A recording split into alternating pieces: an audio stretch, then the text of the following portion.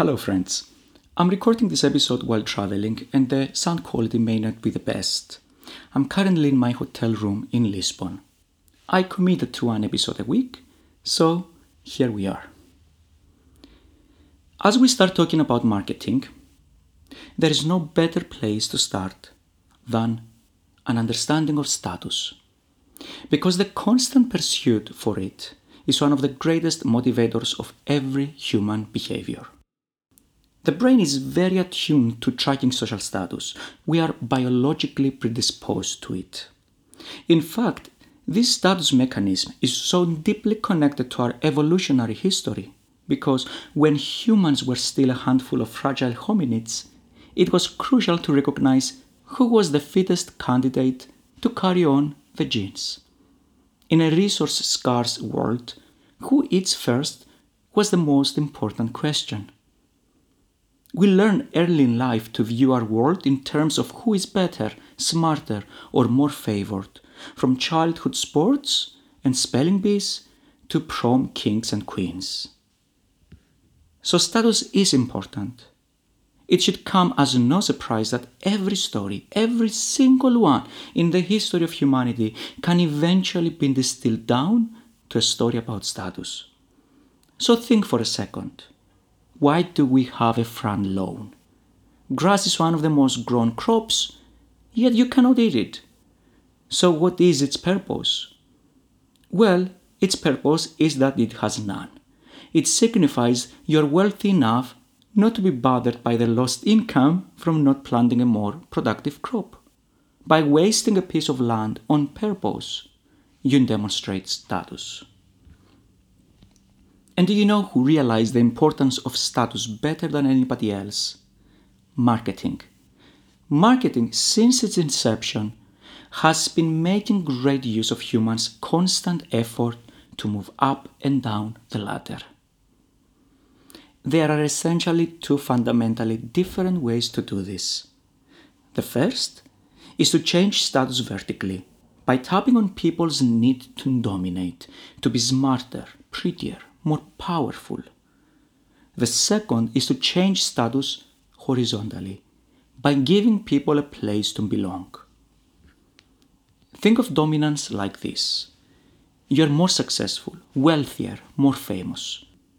The comparative form here is key. Status by dominance is based on scarcity. You have only one king, one top student, one best actor award. Most of all, marketing makes use of dominant status very effectively. And here is the playbook. First, start by making people unhappy about their current status. Do it by exaggerating some perceived inadequacy, usually by comparing people to others, and then present your product as the magic fix. In other words, it is a model that creates an artificial problem and then fixes it. As it proves, it is extremely easy to play this game. All you have to do is make people feel bad about themselves by creating insecurity by comparison. Why do you think the Forbes list exists? Because no matter how high you dominate with your status, it means nothing unless you are compared to someone else. Now, let's move on to status by belonging. Belonging asks a different question. Who do I belong with? Who has the same belief system as I do? Who does things like I do? Unlike dominance, which trades on scarcity, belonging trades on abundance, because it is based on community, where the more, the merrier. Status by belonging is about togetherness, community, affiliation, acceptance, and respect. In other words, belonging is people's desire to be seen for who they are and, most importantly, who they are with. Recently I heard something striking, that people form their beliefs not so much on the basis of the facts behind them, but by how it makes them feel to belong in a group that shares the same beliefs. Because by belonging, we share stories, therefore we share a culture, and any story becomes true when it is shared. Here is the playbook for creating marketing by belonging. You show up with your vision, your version of better. This attracts people whose worldviews align with this vision, and we call this enrollment. It creates a sense of affiliation and togetherness. Enrollment means that you align with others and that you all commit to a similar destination. In fact, we end up calling them a tribe, not clients, because they are a group of people heading towards the same destination, even if they've never nor will they ever meet. So instead of using extrinsic rewards, clickbaits, scarcity, promotional tricks, FOMO, we show up with a vision, one that talks about meaning and positive change in the culture. In the end, these two status types boil down to our worldview of happiness.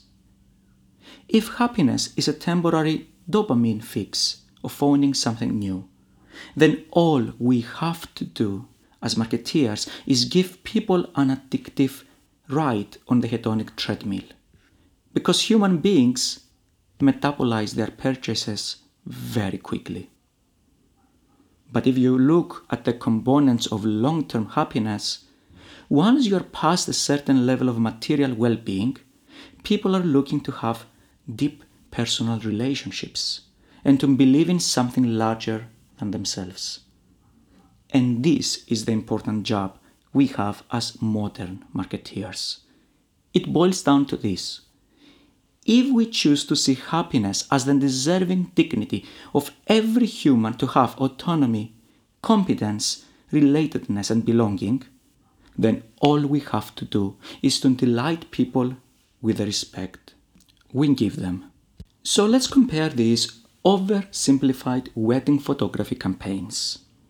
The first campaign says, "My wedding photography is for you. I will do everything in my power to make you feel more beautiful. I will make you look like a model." And the second one says, "You are beautiful. My photography is for you." While both phrases leverage status perception, they do it distinctly differently.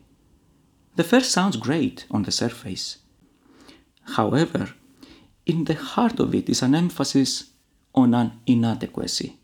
You are not a model, but I can make you look like one. It then makes a promise to provide a solution by making you feel more beautiful than you currently are. The second campaign starts by recognizing a psychological need of relatedness. You are beautiful. It starts by affiliating you with a group of beautiful people. In other words, I see you for who you are. And people who are beautiful do this kind of photography. Because people like us do things like this. The first campaign is one based on comparison and status bind dominance. And the second campaign is the kind of marketing that is empathetic. As a marketeer, it is ultimately up to you whether you want to put on a show in order to win one more sale by day trading on people's happiness.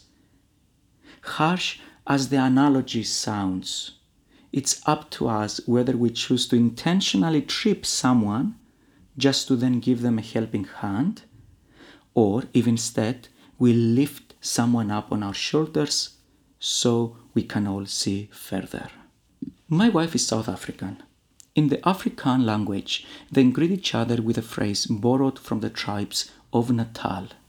They say Sawambona, which literally translates as I see you.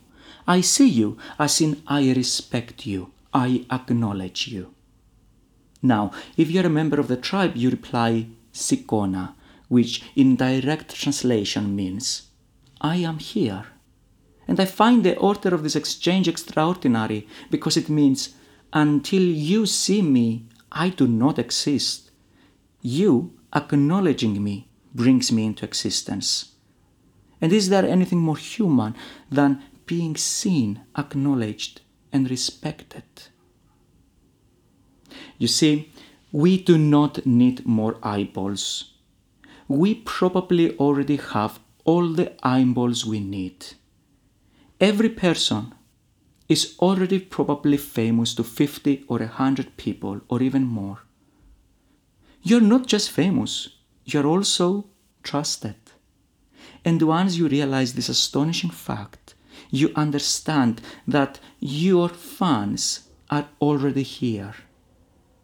Now, what you need is give them your vision, a place to belong, and they will become your real fans. Do you know what real fans are? It's those people who would miss us if tomorrow we were to stop what we are doing. Harley Davidson, for years it worked quietly behind the scenes to become the embodiment of freedom, rebellion, the American way.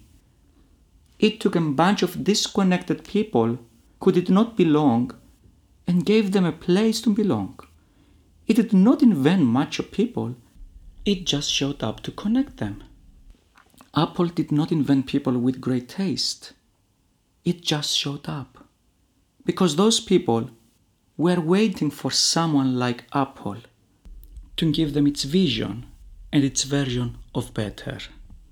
So the next critical thing we need to realize is this. In the end, every decision people make translates into an internal narrative trying to address one single question. Who am I and where do I stand in the world? And this may be surprising, but our job as wedding creatives is the same whether we are a florist, makeup artist, or a photographer. Our job is to help our couples answer this single question. And once we realize that the majority of our clients are young people trying to understand their position in the world, then we begin to see their wedding as their debutante ball, their coming out party. It's their opportunity to tell themselves and to the rest of the world who they are, where they stand, where they are heading to, and who they stand with. I often show up at a wedding, and if every single vendor was thoughtful to answer these questions, I can tell how this couple wants to raise their kids and what sort of contribution they want to have in society. And here is what our job is not. Taking good pictures, creating beautiful tablescapes. Of course we should be doing that, but our real job transcends that. And here is an example. One of my favorite makeup artists will come in the room, spray the air with a custom-made perfume, put on some classical music, and spend hours with you. He's giving his bride a story to tell herself about herself. And what's the story? The story of, I belong here, I am beautiful, and I deserve this. And that story is worth much more than makeup. So here we are, working in these beautiful places. What will we decide to talk about when we present our work? Dominance or belonging? Luxury and exclusiveness? Or heritage, culture, and human connection? Clever brands in the fashion industry already know the answer. They do not emphasize dominant status. They instead abandon words like luxury and remind us what real luxury is about. The art of perfection, of exception, of excellence, of elegance, of sustaining rare savoir-faire inherited from the past, of locally rooted cultural objects and experiences, but also disruptive creativity and high sustainability to make it relevant to today's purpose-driven consumers. Not exclusion, but belonging. If Prada can do it, why can't we? Like always, you can find the show notes for this episode on the website andreaskgeorgiou.com/podcast. There, you will also find a big yellow button for you to record your questions about any episode. I need your questions. Your questions is what will keep this podcast going.